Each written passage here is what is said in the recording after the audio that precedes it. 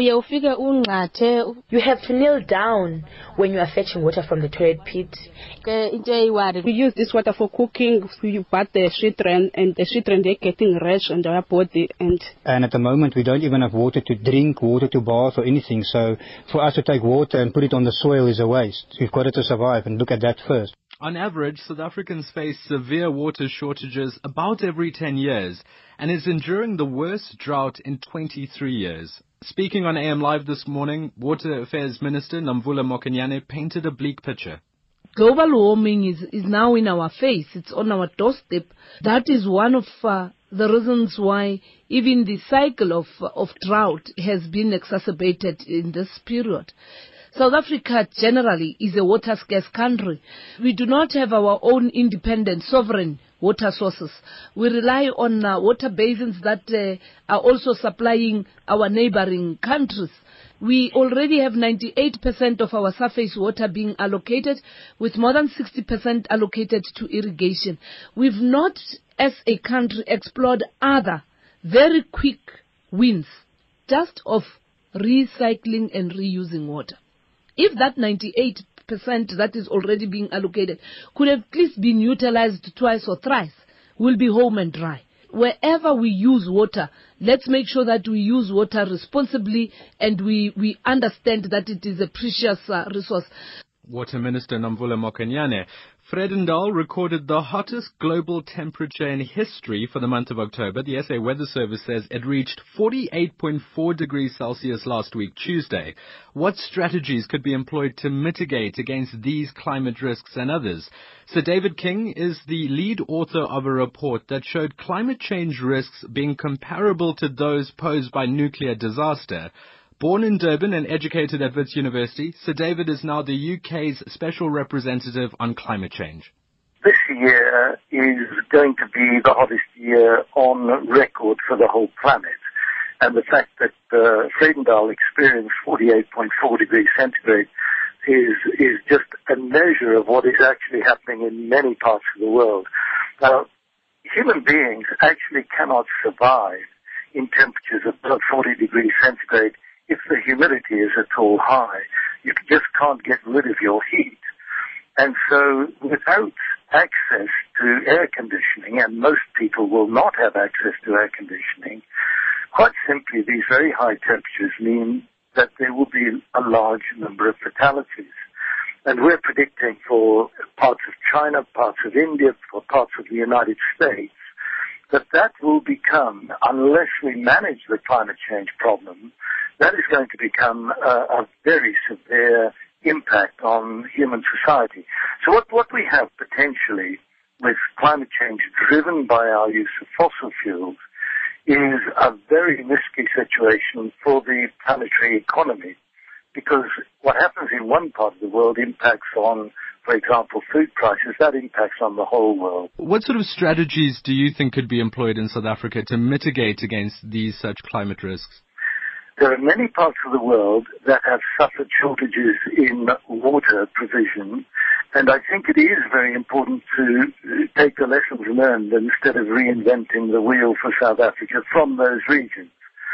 I think that Singapore, for example, Israel is another one, but if we just take Singapore, every drop of water that falls on that area of the world is carefully conserved and recirculated. Every drop of water is recirculated. It's processed and recirculated. So I think that there are so many measures in terms of water efficiency that can be introduced. In most parts of the world, and I happen to know that South Africa is one of them, water losses from distribution are a major issue. I believe in South Africa something like 30 to 40% of your water is lost in distribution. Now, quite simply, you can't afford to do that. So David King is the UK Special Representative on Climate Change. Now, our generation is among the most highly medicated in history. The WHO estimates the global pharmaceuticals market is worth $300 billion a year, and that's only expected to rise to $400 billion within the next 3 years.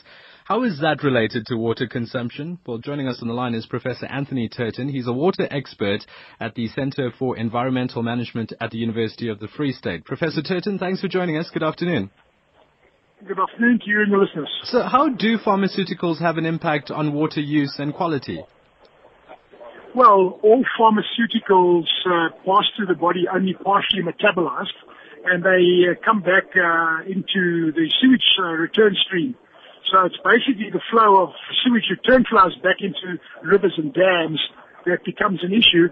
And in the context now of a drought, which is what we currently experience in South Africa, we are, in terms of percentage-wise, we are recycling more sewage effluent for drinking water purposes, but we're not doing it with technology that effectively removes these pharmaceuticals and personal care products. So that is but one of the complex issues associated with the recycling economy, which is where we're transitioning towards. We've got one of the highest ARV programs in the world. What risks are being posed to South Africans with the ARVs, or perhaps even with estrogen that's now in our waters? Well, the simple question, answer is that we don't know because we haven't put sufficient funding into research. This is one of the drums that I've been beating for a while to actually increase the amount of funding that goes into research. What we do know from research being done in other parts of the world is that, for example, estrogen and those types of substances are coming back into our drinking water, and that is having an impact overall on the levels of estrogen in the broader systems. Okay, what we also know, as a matter of fact, is that we've got one of the highest levels of HIV in the world, and therefore we can assume that we've got one of the highest levels of antiretroviral use. So therefore we can also assume, and we don't know this, we haven't quantified this scientifically, but we can assume that we've therefore got one of the highest levels of return flows of partially metabolized ARV. Now, what that does to a population, we just don't know, because we have never actually done a high confidence study of that. But that's just one of the many issues that are relevant. I would also like to touch base with the previous speaker of yours, Dr. King, or Professor King from UK, because he spoke there about losses in the system.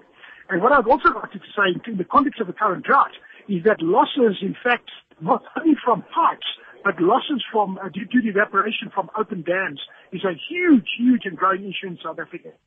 If you take, for example, the Vaal Dam, which is the strategic source of water for Gauteng, more water is lost to evaporation off the Vaal Dam than comes in under natural conditions for 11 of the 12 months of the year. That is under normal conditions. So under conditions of increased climate change, where we're going to have higher ambient temperatures, that loss is going to become higher. So the situation with our drought and the fact that we're transitioning now to a water recycling economy, we're going to have to start doing lots of new types of things. And one of the big challenges is to find alternative strategic storage other than large dams.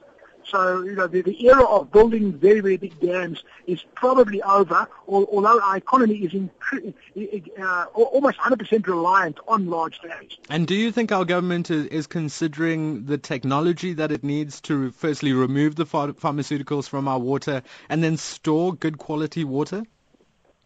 Well, I've just been this morning and a number of senior delegates from government and from the Danish government as well. And I'm very by the noises that I'm hearing. The minister is really showing leadership in my view. She's starting to understand this whole idea of groundwater recharge, of recycling of sewage water, recycling of wastewater. She's talking about that all the time now. So that's entirely the right thing. I just heard this morning from the CEO of the Water Research Commission, where they've actually prioritized wastewater treatment and package plant type of treatment. That is absolutely the right thing. We haven't quite got to the point where we're looking at the removal of so-called disruptors. That is still a politically sensitive subject, and in my view, that is still underfunded. But we are moving in the right direction in terms of our national discussion on these things. And that's also why I believe it's important that we should educate the public, because ultimately it will be the public that will be driving the government into dealing with these issues as we transition into a fundamental water economy in which recycling will play an increasingly large component of our future economic growth and development.